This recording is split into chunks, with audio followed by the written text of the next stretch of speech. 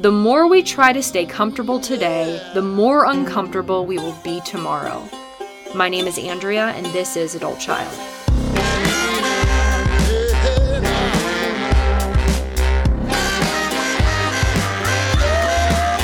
What you holding on to? Just let it all go. What's making you slow now? Just let it all go. Welcome back to Adult Child, where we take a deep dive into the impact of growing up in a dysfunctional family. Ahoy, my dear shit shows. What's up, party peeps? For any new listeners, my name is Andrea. Don't call me Andrea. I am a huge shit show, and I hit my adult child bottom, or as we like to say around here, my adult child butt, back in 2018 after dating two guys named Brian that were both alcoholics. Now, somebody might be saying, hey, you can't call someone else an alcoholic. Only that person can deem themselves an alcoholic. Yeah, I'm pretty confident. Not pretty confident. I'm 100% positive that they were alcoholics. I mean, I've been calling myself an alcoholic since I was 14, 13. The first time I said, hi, my name's Andrea, I'm an alcoholic, was in middle school. Well, actually, when I was 11, I think I said, hi, I'm Andrea and I don't want to be an alcoholic. And it was within a year and a half, then I said, I am Andrea and I am an alcoholic. If you are not familiar with the Tale of Two Brians or my story, highly recommend you go back to the beginning and listen to those first handful of episodes, because that's where I go through my story, which in my opinion is a highly entertaining story and really sets the foundation for what the hell we got going on here in this shit show podcast. So today I am joined by Michelle Farris. She is a therapist who specializes in codependency, and she knows her shit. She has done a lot of recovery herself. She's very well versed in the 12 steps. And we're talking about a bunch of things, but one thing in particular that I think is interesting or of note is codependency in friendships. So we often talk about codependency as it relates to romantic relationships, but what is just as common and painful, but not as widely discussed, is codependency in our friendships. But first, I wanted to share an aha moment that I've had in the past week or so. Some of y'all on the Patreon have already heard this, and I did make an Instagram reel about this briefly. So I have been trying to connect with my inner child, journaling with my inner child. Well, I guess first I should back up. So a few weeks ago, we had on Susan Anderson. If you have not listened to that episode, you need to go listen to it because it was amazing. And so we talked about the inner child versus the outer child. And so for anyone who didn't listen to that episode yet, so our inner child, this is the part of us that feels. This is the emotional part of us. This is the innocent and pure and vulnerable part of ourselves. We then have our outer child. Our outer child outwardly manifests whatever the inner child is feeling. So the inner child is the feeling, and our outer child is the behavior. Our outer child acts out in response to whatever the inner child is feeling, but not in a good way, in a self-sabotaging way. So this is the part of you that breaks your diet, that procrastinates, that gets into the wrong relationships. And so why is it important that we separate the two? Why is it important that we have an inner child and an outer child? Because the inner child is not doing anything wrong. The feelings that the inner child is feeling are valid. This isn't about learning how to not feel. This is about learning how to cope with these emotions in a healthier way. And so in her book, Taming the Outer Child, I'm not going to go through the whole process that is laid out in the book. But again, highly recommend you get it. But in a nutshell, essentially what we're doing here is first we're identifying a goal that we have been having a hard time achieving, or just a pain point in our life, something that we want that we have not been getting, or something that we've been trying to accomplish that we haven't. And then it's looking at all the various ways that our outer child is self-sabotaging us from achieving these goals. through that, we are then pushing the outer child and pushing the behaviors out of the way so that we can communicate directly with our inner child to figure out what really are those feelings, what is going on with the inner child that is causing us to act in self-sabotaging, destructive ways. So I have been journaling with my inner child and asking her how she feels about the procrastination and the self-sabotage that I've been experiencing as it relates to my future, my career, this podcast, moving things along, growing this business. And what she told me is that when I say I'm going to get certain things done the next day and I don't, that it feels the same way as when my mom would tell me as a little girl that she was going to stop drinking and she didn't, or she wouldn't. And it was this light bulb moment for me that when we are habitually disappointed as kids, we then go on to habitually disappoint ourselves because that's what's familiar. You know, when my mom would say those things to me, when she would promise me that she was going to stop drinking, I know that she meant it. I knew that she was not just feeding me words, but she was just suffering from a disease. And it's the same thing with me. It's like I fully intend to do these things the next day. It's not just lip service. And yet, day after day after day, I don't follow through.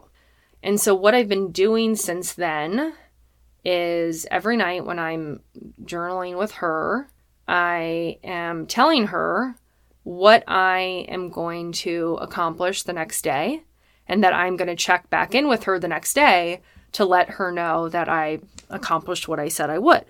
And so I've been doing that every day. And there's been one time where I did not do one of the things that I said that I was going to do. So then when I checked back in, I told my inner child that I didn't do it, and I didn't make any excuses. And I didn't say, oh, I didn't get it done because of blah, blah, blah, blah, blah. I just owned it. I said that I was going to do this and I didn't. And I'm sorry, and I'll get it done tomorrow. It's working. I'm getting the shit done that I say that I'm going to do. Bringing my inner child into the picture and realizing how much I'm disappointing her and abandoning her, it's like the stakes are higher for some reason. The one thing with it, though, is that it needs to be baby steps. Don't promise your inner child the moon. Promise something that is tangible. Because if we set the bar too high, we're going to freak out and we're not going to do it. So it's just baby steps. It's through that repetition that our inner child can come to trust us again and no longer letting the outer child run the show. You know, I've been pretty reluctant to do this inner child work.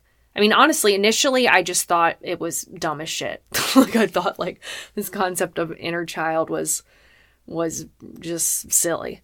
I then came to realize that it is extremely powerful and healing and beneficial, but I've been reluctant to do it. And so this interview with Susan was a real kick in the butt for me, because I think that this is an area of recovery that I've kind of bypassed or avoided that is so crucial for us. So if you're one of those people that thinks the inner child stuff is dumb as shit, I get it. I get it. And you'll be ready to do it when you're ready to do it. All right, y'all. Time to get the show on the road. But first, how about you damn the join Patreon? This is where I host 3 weekly Zoom support groups. And this is where you can find an amazing group of shit shows who will get you, who love you, who will accept you. I know that there are so many people out there listening right now who want to join, who haven't. And I'm going to call one of those individuals out right now, okay? Connie. Connie sent me a message on Instagram, and she said, hoping she can get the courage to damn the join Patreon, How about you do that right now, Connie, okay? How about you damn the join Patreon, Connie? And how about all the other Connies out there? You do the same thing too. Patreon.com/adultchild. Next, give me a little follow on the Insta, on the TikTok @AdultChildPod. Last but not least, give me a damn 5-star rating on Apple, on Spotify. Thank you.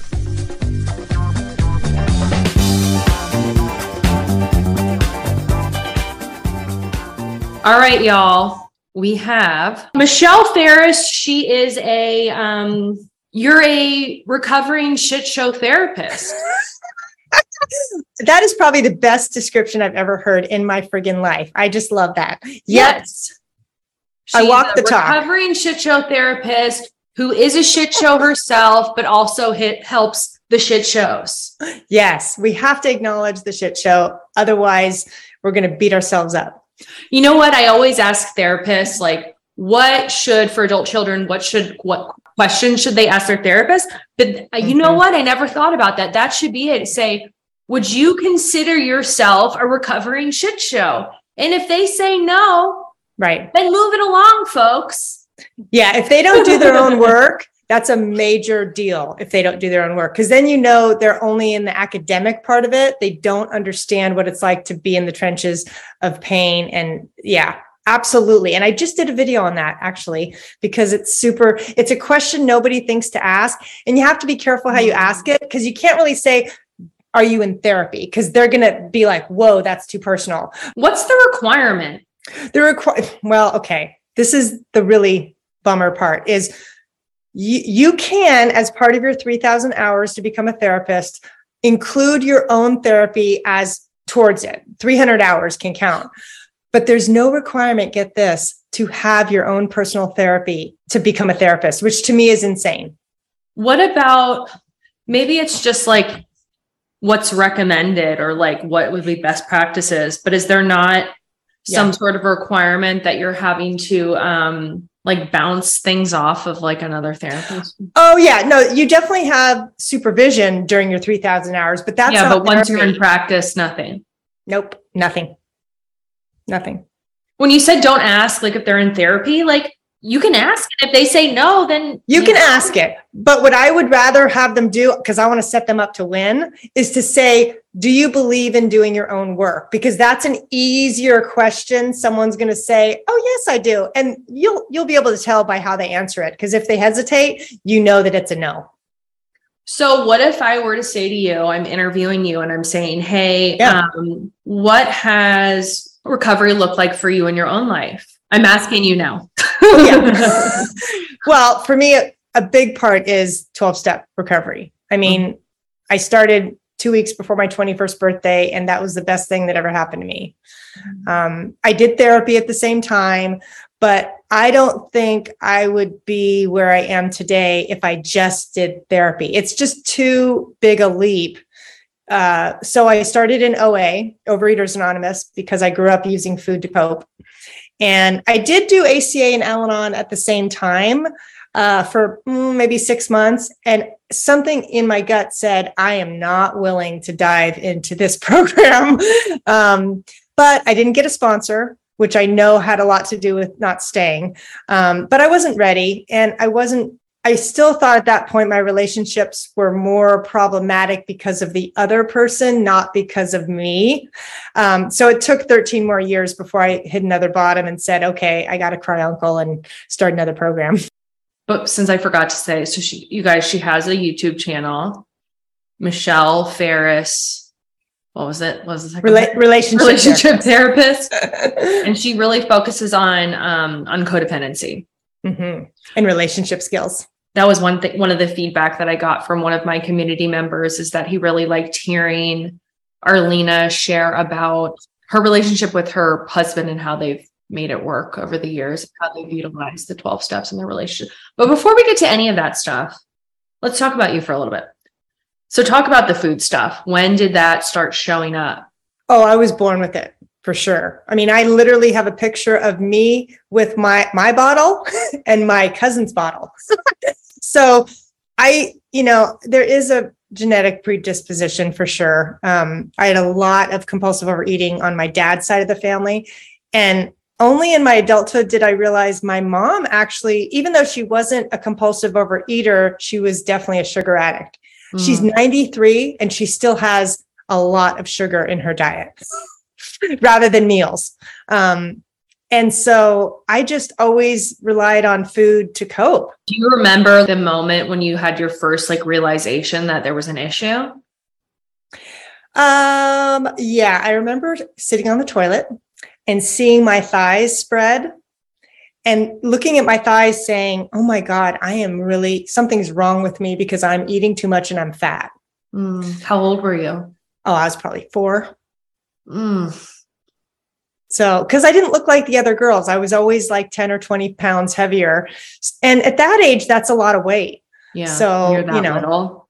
Absolutely. Yeah.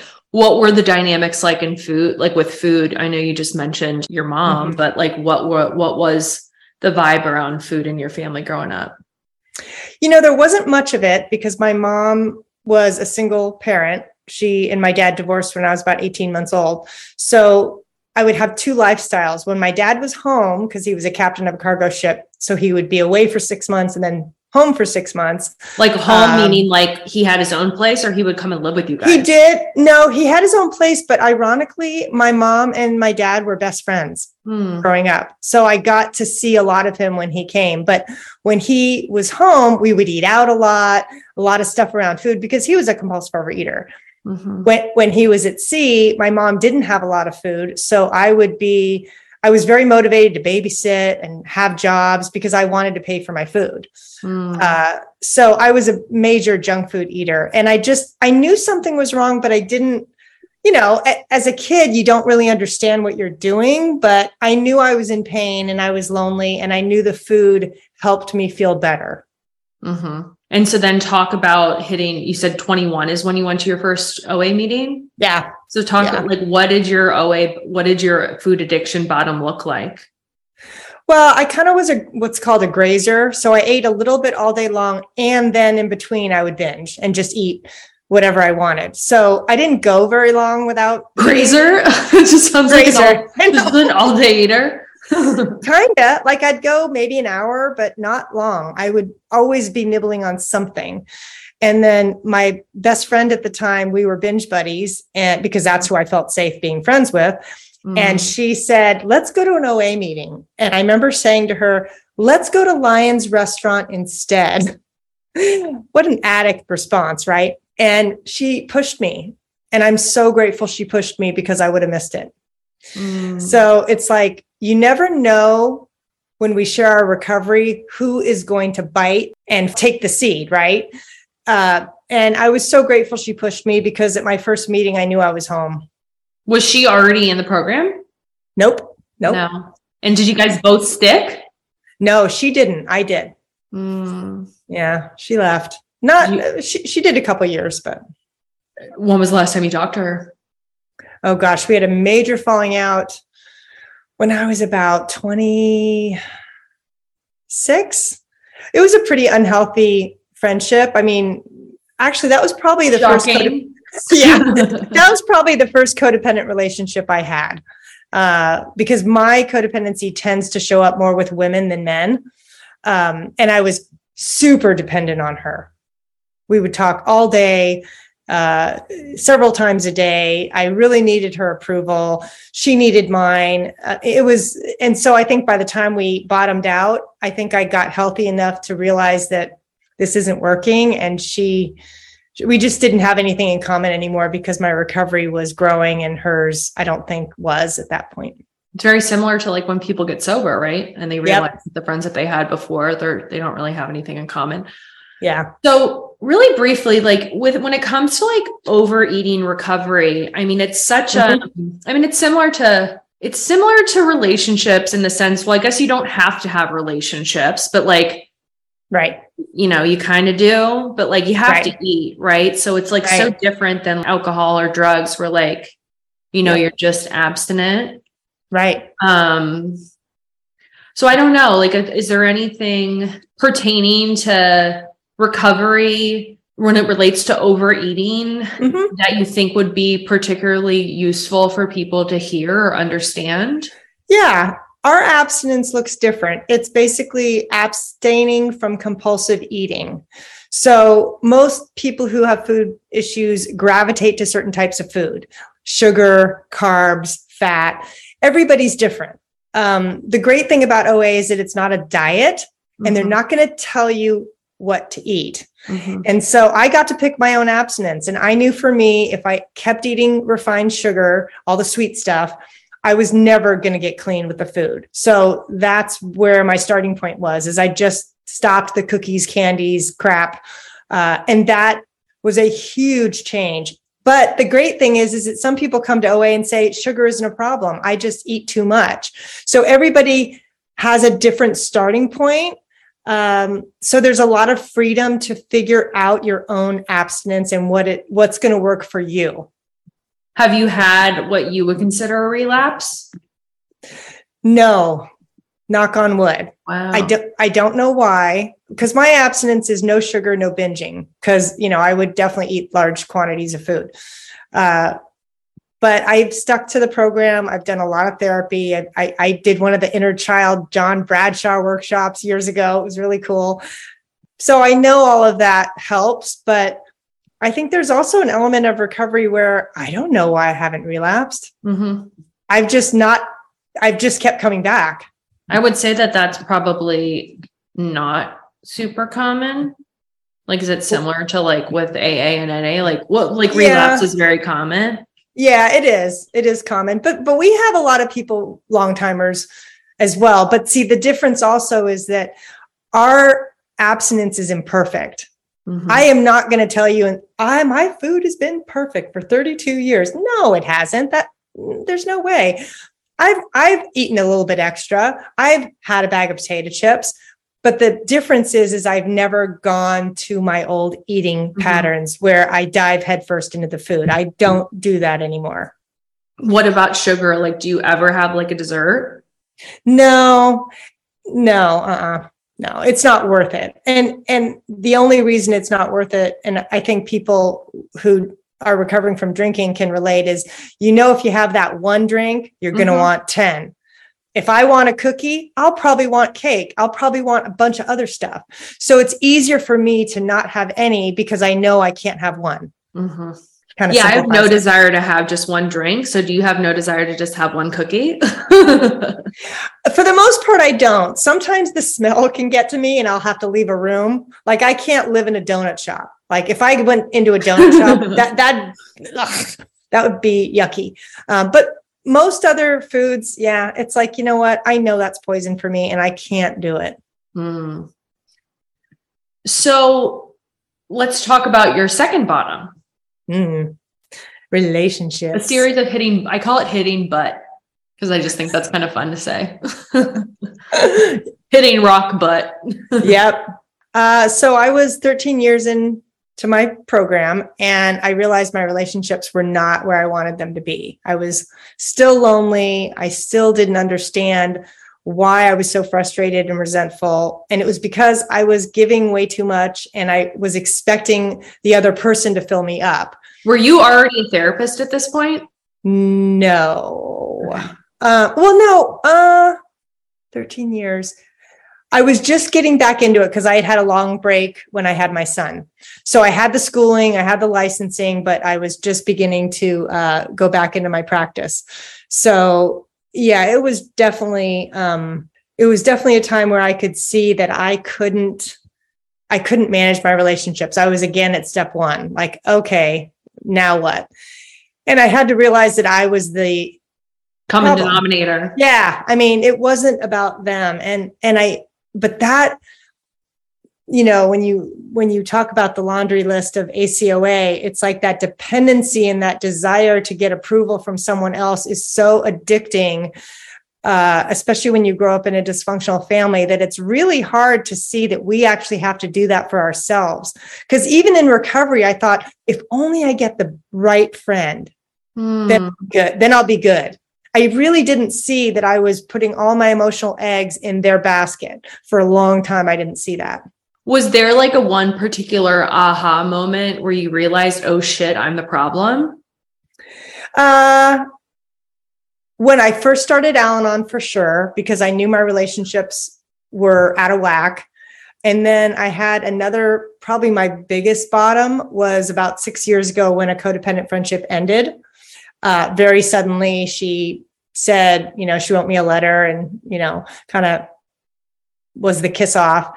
And that got my attention because I didn't think the relationship was unhealthy. I thought my recovery was rocking and rolling and I was all happy, but I totally missed that I got dependent on somebody again. So it was a hugely humble lesson. Mm-hmm.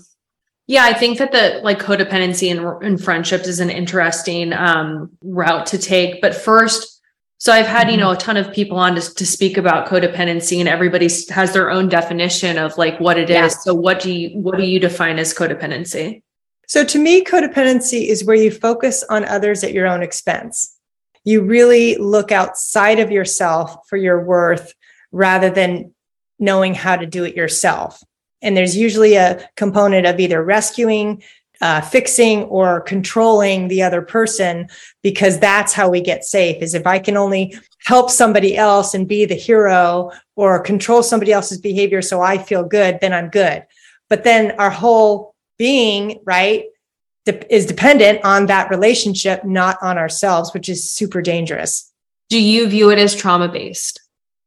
Oh, yeah. Yeah, for sure. I mean, I think codependency happens because the adult doesn't know how to parent, and their needs, whether it's they're addicted, mental health issues, inability to parent, their needs overshadow the kids' needs. Because, the hardest part about parenting is that you do have to sometimes put your child's needs above your own. And if you don't know how to do that and hang on to some semblance of yourself and your own self-care, it's going to get dysfunctional really fast. Mm-hmm. So what were some experiences that you had as a kid that you feel like bred your codependency? Definitely my siblings. My siblings were older than me, 6 years and 4 years older. So I didn't get the natural experience of playing with my siblings. They had completely different friends. And I thought something was wrong with me because of that. And so even though we all grew up in the same house, because they were a product of my mom's first marriage, I was the product of my mom's second marriage. I felt more like an only child in some ways because we didn't play together. And so I think that kind of became the template for me in relationship and friendship, where I would go to school and I had no idea how to make a friend. And I was I was overweight. I wore corrective shoes. I mean, I was definitely the geek and, the person that nobody really wanted to play with. And I had no skills, absolutely no skills on how to make a friend. So I would I remember one time in fourth grade, I cut out magazine pictures of Charlie's Angels and gave them to boys because I thought maybe that would work. Did it? No. Oh, no. Bummer. Boys didn't try it. No. Yeah. Yeah. So, I think people talk about, parents and the impact of parents, which is true, but I think the impact of siblings can be just as harmful. And I think that's so interesting because I'm wondering that because it was sibling related, that's why it showed up more so for you in friendship as opposed to in romantic relationships. Because for me, I mean, it's shown up in romance. Don't get me wrong. There definitely have been, I've definitely had codependent relationships, more so in my early sobriety, but it was there was a lot of insecurity there. Because I too, I was just when I was drinking from the ages of 14 to 19, I didn't have any female friendships, mostly because I chose a boyfriend, but also because I was just not somebody that you wanted to be friends with because I was so sloppy. But through recovery and in the first several years of my recovery, I really learned how to be a friend. And I remember in early sobriety, I would have fear that anytime I went out of town, that my friends were going to decide that they didn't like me anymore. And so feeling like I needed to constantly check in to make sure that, because that was kind of a pattern for me too, of just kind of being like abandoned without any sort of warning signs, and so that kind of created a hypervigilance. Yeah. But I felt like I got to a place where I did feel comfortable in friendships. But when I was in a relationship, in a romantic relationship, that's when those behaviors would start to show up again with friendships. And I became like the needy, emotional vampire. Right. And really pushed a lot of friends away because of it. Oh my God. Yeah, you're singing my song. I totally did that. One time I called someone 6 times in a weekend. And by Monday. Only 6? I would call like 6 times in an hour. Like, because I need to like constantly be on the phone with somebody. I had that too. Yep. And I think that to me was the total missing piece that I didn't get for a long time, is that was the problem. I totally missed that in my recovery for a long time, because I kept thinking, well, I just have to get a better relationship. I didn't realize that I was literally draining people by calling them too much and expecting them to fill me up. It was really funny how, at least for me, I think there's just some gaps that we really can't control how long it takes to get a certain issue. And that was a huge gap in my recovery. Yeah. And it was also like really important for me to understand as well, because in the 7th grade, I became the girl that no one wanted to be friends with or was allowed to be friends with. And I think like that really tarnished, like really impacted me, I think just as much as my family dynamics, like that, like really, really, really impacted me. But it was freeing to learn that it wasn't because there was something inherently wrong with me. Because that was actually my biggest fear when I got sober, was like, what if I'm just somebody that no one ever wants to be friends with?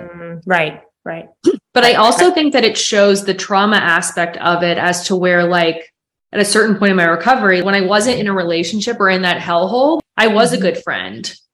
Those behaviors came out of me once that abandonment fear got triggered. Yeah. Well, codependent behaviors are coping mechanisms that we grow up with. It's just in adulthood, they screw us. So what would you say are some differences between the ways in which codependency shows up in a romantic relationship versus a friendship? I think there's a lot of similarities in unhealthy dependency, one-sided, where you're doing most of the giving, sacrificing your needs for the other person. But I think in friendship, especially in women friendship, it can be easier to miss because women get really close. How many movies, like I've been binge watching Firefly Lane, and it's like, what the hell is that? Oh, it's such a good show on Netflix about female friendship. And, we are known to have deep relationships with women, with each other. And sometimes the boundaries get blurred. So it's harder to spot codependency, I think, in friendship, because at least for me, when I had that friendship 6 years ago, I thought everything was great. I had no clue until she finally said, "Uncle, I'm out." Let's dive into this friendship. Sure. So I thought, because my pattern was slam, bam, you're going to now be my best friend, right? How did y'all meet? We were both therapists, and we met at a conference, and I took it slow, just like I know it sounds like dating, but literally I'm like, okay, I'm not going to do the same thing I've always done. What was your pattern? Like that you would just get too intense? What was the role that you would play typically? Oversharing. I immediately connect with you. I immediately trust you. Because I'm a people person. So I do trust my intuition. So I felt like this was a good person, but I didn't do that. I waited. We cultivated a friendship over, I don't know, several months. But once we got tight, that's when I started not knowingly depending more and more on her. And we would talk almost every day. And I got so reliant on that. But one of the red flags I missed was early on, she said, "I don't really like a lot of contact."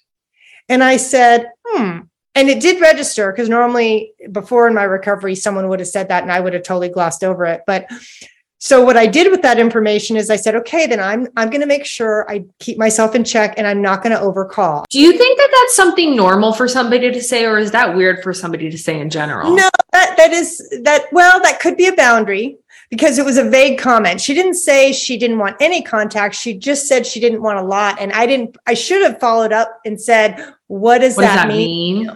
That would have been good, because if she had said, oh, like once or twice a week or once or twice a month, then I would know what the boundary was. And then I could decide what I needed as a result. I mean, was she saying that in response to something, or is that just like a random comment that was thrown out? No, I don't remember, but I think it was just a comment. And so I didn't call her a lot. She would call me. And so it was a pretty even exchange. But when the relationship blew up, she said she felt obligated to call me because of her own codependency. And that's when I realized, okay, well, there's no way I could have known that, but I lost myself in that friendship again. And that was... In what ways? Well, because I relied so much on her that when she ended the friendship, it felt like a divorce. I mean, I was in heavy grief for several months. Were you completely caught off guard? Oh, completely. And I was devastated. And do you think that there were, I mean, obviously you mentioned that comment in the beginning of the friendship, but like, were there other red flags you feel like you overlooked? I think that was the biggest one, because I thought things were going well. But again, it's like, I had to call her. There was that compulsion. So the red flag really was more on me. Yeah. Doing to you internally. Yeah. And I just missed it because I was so happy to have a friend. And it was kind of like chasing that sibling I didn't have. Just like you said, that was so insightful. It's like I was chasing having a sister, and it's like, that's dangerous. And had I known that, I would have been like, now, if ever I get that feeling of, oh, I can't wait to call you, that is a sign that, okay, this is a person I could get addicted to, and I can't go down that road again because that pain was hell. And I will never put myself through that again. So I'm super aware now that I won't. I'm very cautious in what my boundaries are. Did you ever speak to her ever again? We did. We had a conversation, and I could tell she wasn't really accountable for her part. And for me, that's a deal breaker. But to be fair, at the time, I probably wasn't accountable for my part either, because it took me a long time to see my own part in that. Yeah, it's really hurtful. It is. And yet, for me, like having a relationship with myself was the one thing I could care less about in my recovery. And that's what it gave me, is that ability to say, okay, I can't keep looking to other people for my higher power. I have got to discover a relationship with myself that's more healthy, not just, I like myself. It's, can I spend time with myself? Do I have to make compulsive phone calls during the day? And now I don't have to do that. And I'm super grateful, but I had to go through hell to do it. Before you talk about what that process looked like for you, was there like a pattern or a template in the type of like friendship that you would have, like her, like, was this a similar pattern to what other friendships had looked like in the past? Yeah, I would usually find someone I was super attracted to, like they were nice to me. We had nice connection. We could chat about deep stuff. And then that would hook me in. And I would just be like, oh my God, now I found the sister, the friend. And, it never worked out. It ended up crashing and burning usually.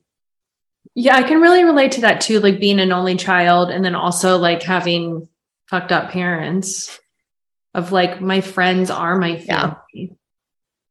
Yeah, for sure. And in adulthood, friends are everything, because, they're kind of the super glue of life. All relationships can be, but I think friendship especially, is so precious. So were you really focused on codependency in your practice at this point? Yeah, I was definitely starting to be, for sure, because I saw my own gaps and I was super excited. Like I wrote a self-trust journal because that was my gap. Like, oh my God, I did not trust myself at all. And so what do you mean by that? That is another thing that I want to talk about is self-trust. So, but what do you do in that situation? Like, it's the opposite of gaslighting. It's actually the antidote to gaslighting, right? Is to actually trust my own perceptions and how I feel. And what were you not trusting though in that particular friendship? Well, I didn't trust that she had said what she said, and that there probably were other signs I missed, but I didn't recognize them at the time because I wasn't focused on honoring my own experience. I was focused on getting her approval and keeping it. So when you're as a codependent, when our focus is outside of ourselves, we don't trust ourselves because we want somebody else to define what's good, what's bad. And I didn't have that ability to say, wait a minute, this doesn't feel right, or I'm getting too attached, because I didn't want to pay attention. Do you feel like it was abusive at all? No, I think the only part that was really hard for me was that she didn't own her part, that she said she would call, which gave me the idea that it was a mutually beneficial friendship, but she was lying about it. That's the piece that was hard for me to realize that, wow, I thought she was wanting to be friends, and she did, but at a much lower level. And I didn't know that. Yeah, I think what's really hard and what's been hurtful for me too is when the other person is not willing or in a place where they can have the difficult conversation. Right. Or they can't own their part. That's huge. That's huge. But to me, if you can find that person who is willing to be accountable for their own behavior, far out, you've probably made a lifelong friend. Because those people are big. I really do I want to know if I've done something that has hurt, especially my sense of humor is sharp, and, I know that there's got to be times where like I can take it too far, and I don't ever want to hurt someone's feelings. So like, I'd rather, that's the worst feeling is like, oh yeah, is when like, you don't know like what the fuck you did. Mm-hmm. Right. And I think it's like, a lot of it is the other person's inability to have difficult conversations.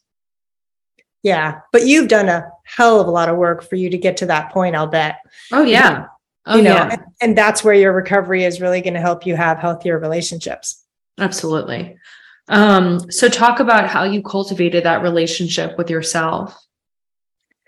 I really let myself grieve after that friendship ended, which meant more time alone. I was crying a lot. I was sharing a lot at my meetings about it. But I started spending more time by myself and just purposely spending time with me. And even though like I could go to the movies by myself, I could do stuff like that. But to really enjoy my own company, I never really wanted to do. I didn't see a need. And after that, I realized, because I put all my emotional eggs in her basket, it's like I had to learn how to take them out and to really have my friendships, but have me and my higher power at the center, not other people at the center, and then me as an afterthought. And so that took some time to really emotionally have more of a connection with myself. It was kind of more of a purposeful thing. Like instead of, I'm going to call you, I'm going to make 5 calls today. I didn't do that anymore. I literally would sit with myself. And if I was upset, I would talk to God out loud in my car. I would do some writing. I would do things that would help me rely more on myself. Learning how to self-soothe. Yeah. Instead of always looking outside of myself. And that, and some people, it's amazing, get it a lot quicker in recovery than I did, but that was a slow grow for me. No, it's because that feeling is like the reason for everything. It's like why we drank. It's why you ate. It's, right. Right. That's true. That's totally true. Do you have any suggestions for, you said that you spent more time with yourself. Like, how does one do that like in a healthy way? Well, to me, it was as simple as taking a walk and not listening to anything or making a phone call, but literally just experiencing what it was like to be in my own skin. Because in recovery, the first several years, I didn't want to be in my own skin. I was like, that's no fun. I want to be in somebody else. I want to be with someone else. So to actually just realize that maybe it's difficult to be in your own body, and maybe that's the befriending that needs to start happening, you know? Yeah. When am I not like listening to something or right. Right. And that's where paying attention to your body, because your body is going to hold all your emotions. So if I'm feeling like my throat is closing, that's usually because I don't want to say something, or my gut is turning, I'm anxious. I mean, that gives me a lot of information so that I can do the next best thing to take care of myself versus trying to glob on to someone else and use them as a Band-Aid. Mm-hmm.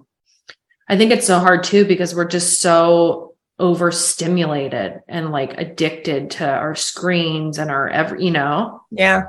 Yeah. It's like I know. It's so hard to like get out of that. You talked about the desire that you had to have the relationship with your siblings growing up. Like, what does that look like for you in adulthood?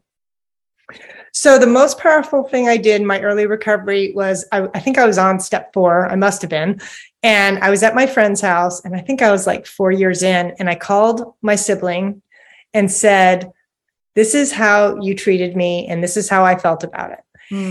And they did not like that. They, of course, were pretty upset, but I wasn't blaming. I just said, I just need to let you know, this is how it impacted me. Mm-hmm. And that changed the dynamic, because it finally got me to be the adult and not the victim of what happened, because they had their own stuff they were reacting to in our childhood. So I, as an adult now, I see it. Then I didn't, but like naming what happened really freed me, and it gave me a clean slate to say, okay, now we can start a different relationship. But I had to confront that, because otherwise I would have always been the kid. Have you had a chance to talk to them about like because I think that that's so interesting, how different siblings' experiences are growing up in the same home. And I know that they were like a bit older than you, but yeah, were your parents still together? No. Okay. No, I'm saying when they were being raised. Oh, well, they were only married for about 18 months. So they lived with my dad for that, but not even for 18 months, because he was probably at sea for most of that time.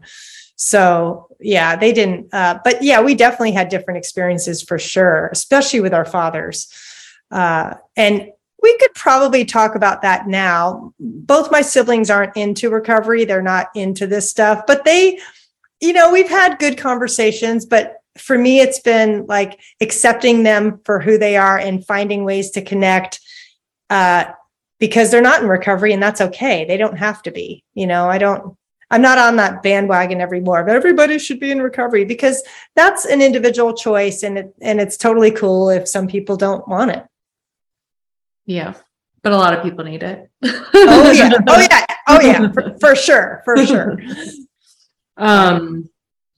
So I was reading some of your blogs, and I wanted to talk a little bit more on like the self-trust aspect.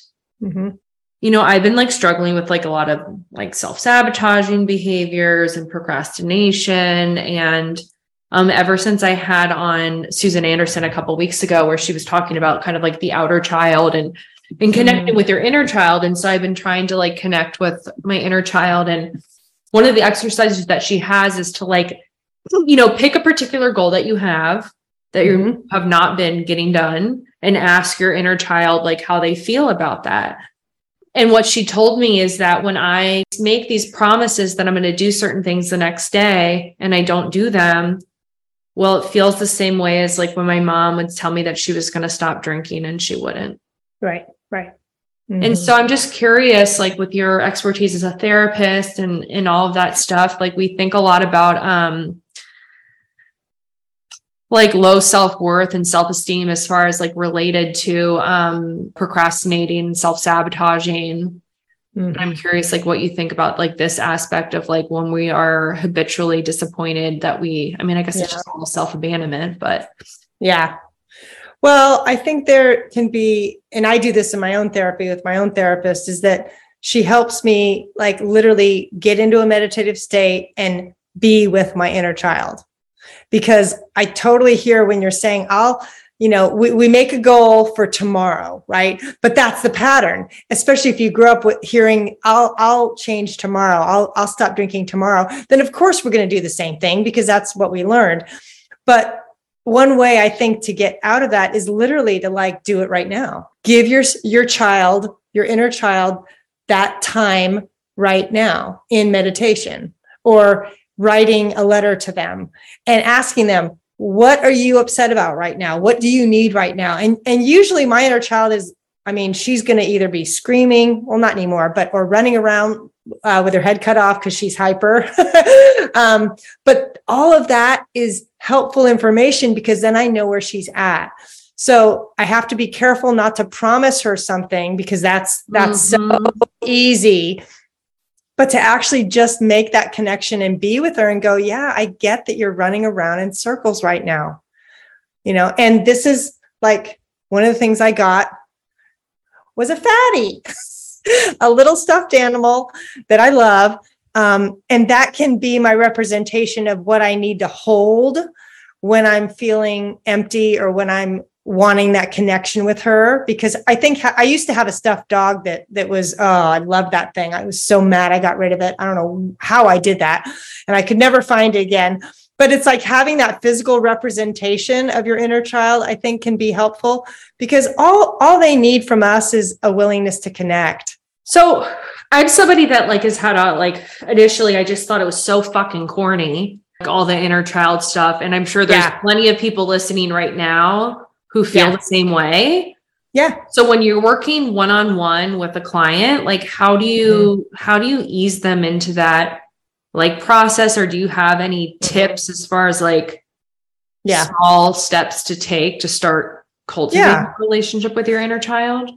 So we usually talk about what they were like as a kid, when you were 4, when you were 8, what about I feel like a lot of people say I don't remember anything from when I was a kid. Well, yeah. And that may be a sign that they're not ready to do the work yet. Because you can't do inner child work when you have no memory of it, right? That your defense mechanism is protecting you because you're not ready. But if they have an image of themselves as a kid that they can bring up, then I start with that. What was that inner child like? What were you like as a kid? What did you want? What was painful for you? And then to start kind of cultivating that knowledge of that part of you, and then talk about that's a part of us is, the things that didn't get healed in us are still inside of us. And so some of it is kind of educating them first. And then the 2 ways I would have them work is, well, not in session, but they could either write a letter to their inner child with the dominant hand being the adult, the non-dominant hand being the child. Responding. Because you can literally, your adult can say, hi, what's wrong? I'm not sure what you need. And then your non-dominant hand would literally, the writing will look totally childlike anyway, but it's very powerful to access that. And then honestly, my normal hand looks childish anyways. I never write anymore. And when I do write now, I'm what the fuck is this? Yeah, I know. That's funny you say that because my handwriting's gotten really bad over the last years. But then, I think meditation and working with a hypnotherapist, somebody that can guide you into breathing and just imagining that space. But you have to be ready, and it's okay that sometimes that takes a while. So I wanted another video, or I don't know if it was a video or a blog, but I think something that would be very beneficial for people listening for more of a codependent romantic relationships. As far as I know that there's plenty of people, and I can think of a few off the top of my head, who are in relationships that they know that they need to get out of, who aren't there yet. Right. And I know what that feels like. Yep. What is your thoughts, feelings, suggestions, anything? Well, the first thing is, do you have enough support? And are you in Al-Anon? Because if you're having relationship issues and you're in recovery, I would definitely recommend checking out Al-Anon, because that is program that deals with relationship. Because if you don't, or a therapist or a coach or a support group, like your Pantheon group, somewhere where you have a tribe, because you can't leave a relationship if you're isolated. It's way too difficult. The other thing is, there's reasons why we're not ready to leave. And we have to honor that instead of saying to ourselves, oh my God, I should be leaving. What's wrong with me that I'm not leaving? Shaming the shit out of ourselves. Yeah, because it's not going to work. That's why in Al-Anon, they say, don't make any major decisions about your relationship the first year, because you're probably not ready. And, I myself, I remember I didn't leave a certain relationship for a long time. And then one day I woke up and I was done, and I knew it because I had done all the work previously. So I could check the boxes and then realize, okay, now I'm done. But a year before that, it's like I was beating myself up saying, oh God, what's wrong with me? I'm 80% there. I'm 90% there, but we can't control when we get over that hump, but we can do the footwork in the meantime. Yeah. I remember my therapist just saying, like, there's clearly more of a lesson for you to learn here. Absolutely. And some, Pia Melody, she was big in the 80s, big codependency, love addiction expert. I'm sure you know her. And, I remember she said, some people, their backgrounds are so traumatic that they will never leave. And that is their choice. And they have a right to make that choice. And it's like, even though I don't think their choice in a way? Well, you're right. Because I think when we have a lot of trauma, we don't feel like we have enough skill, or the fear of being alone outweighs everything else. So they would rather stay in an abusive relationship than risk being alone because it's that scary. And to me, that's an individual choice that, we can't judge, because there are going to be some people that choose to stay because they can't imagine leaving. I don't think that's most people, but I do think there's a portion of people that may not. And we have to make that okay. And they have to make that okay for themselves, because that that acceptance may someday lead them to get the courage. We don't know, Another blog I saw of yours was like, can we fix a codependent relationship? And I think that's interesting and could potentially be like a bit of a slippery slope, but I'd love for you to dive into that more. I just did a short on this, where the one thing you can do to stop being codependent is stop over functioning in the relationship, because that's going to immediately tell you and what I mean by that is you pull back, right? And instead of me doing all the calling, me being the cheerleader all the time, me being super intense, I step back and let the other person come to me and have there be more space, and have me not rescue and fix and try to cheer them up and take responsibility for their problems. If I can step back and do less, that's going to tell me if the relationship can survive, because either the other person is going to be invited to do more, which could even out the connection, or they're going to flip out and go, why aren't you taking care of me? And that's a good sign, right? Because if they're flipping out and they have no desire to change, then you know that the relationship probably can't be fixed. I know, simple. I try to do simple. So what about with parenting? Like how old is your son? He's 24 now. Okay. The one thing, well, my codependency showed up in my parenting by having a hard time setting limits, because he was definitely a kid outside the box. So trying to get him to do chores, trying to get him to do certain things was really tough. But what I had to do is I had to ask myself, okay, what's the hill I want to die on as a parent? Respect, treating others well, that and expressing your feelings in a healthy way. Those were my biggies.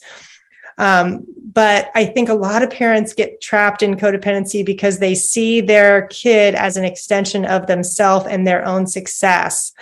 And for me, I learned that right away because I had a kid outside the box. So my kid was not going to be an A student. He was not going to be the star of the football team. He had other attributes. He was an amazing hockey player. He ended up being able to make really good friends as I taught him, and he learned more skills socially. But it's like, I had to separate who he was from who I was as a parent. And that's, I think, the rub in codependency is that we think, oh, if my kid, that's why I hate those bumper stickers that say my student's an honor student. If I could burn every one of those, I probably would, because that's not. Mine want to say like my kid's in rehab and she's in 8th grade. Yeah, I love it. Yeah, because it's one measure of a child's success. It's not the totality of who they are as a human being. So that's kind of my complaint. Yeah. So what do you have going on? What do you want to promote? What are you doing? You got your YouTube channel, and your private practice. Do you ever do like workshops, or what do you got going on, lady?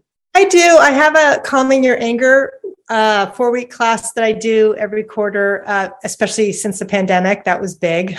Okay, let's talk about that. Let's talk about anger and codependency, because I don't think that that's something that I've talked about much on the podcast. So that's something that I have a hard time connecting. Like, I don't get angry very often. Well, most people don't until they realize they do. So like for me, so most people are either the rager or the stuffer.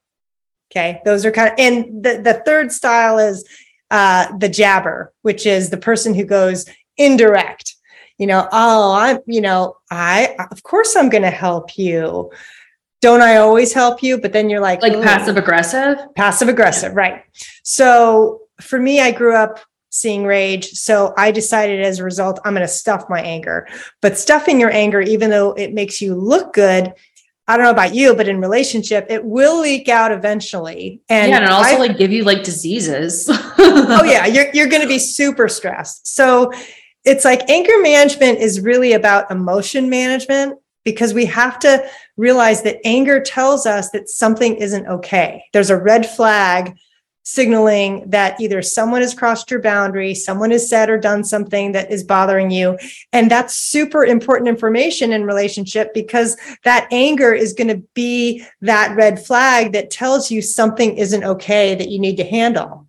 Now, that doesn't mean you're going to change the other person, but you might have to set a boundary. You might have to leave the situation. You might have to assess your expectations.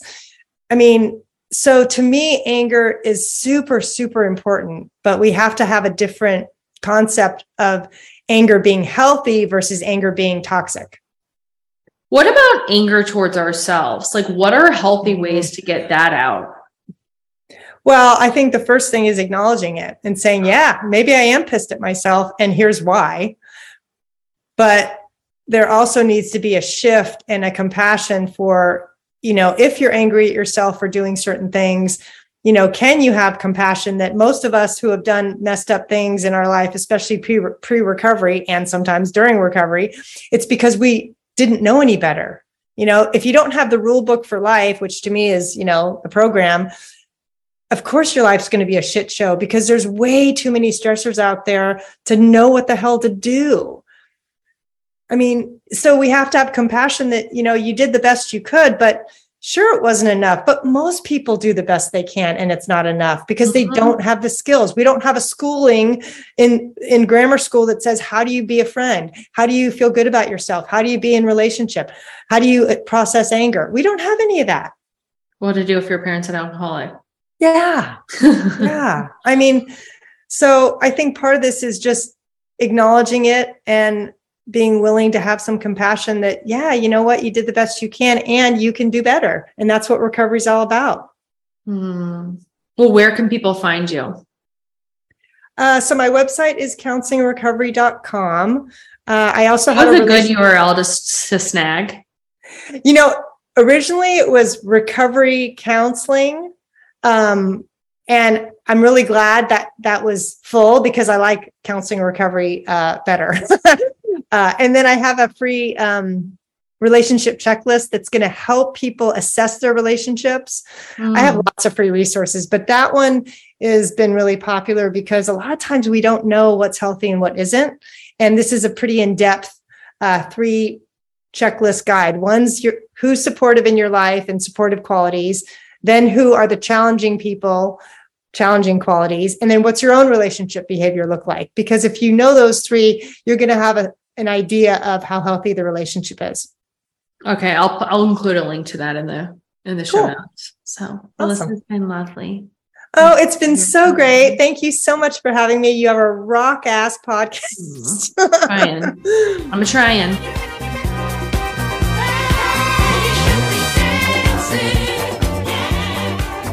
Well, that wraps up today's episode. As always, I hope you heard something that you could benefit from. As always, I know that you did. As always, if you didn't, seek help. And damn the join Patreon while you're at it. Thanks again to Michelle. She said that she's willing to do a live Q&A for the Patreon. So I will get that set up shortly. And then check the show notes for all of her shit. You guys, I got furniture. My shit came today, finally.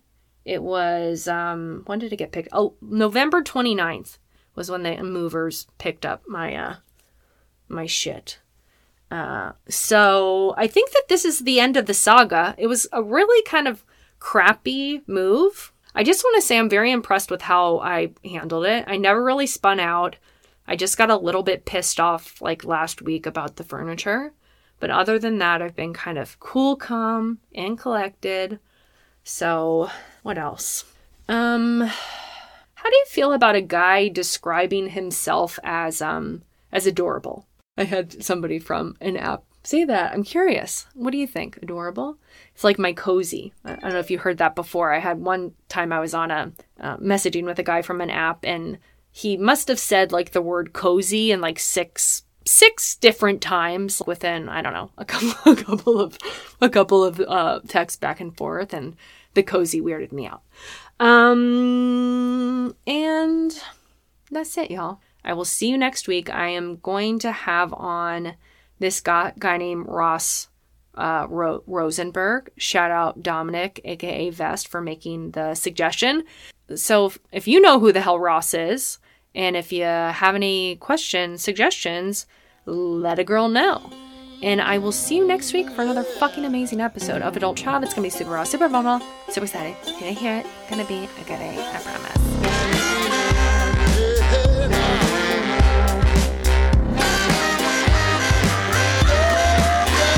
Holding on to, just let it all go.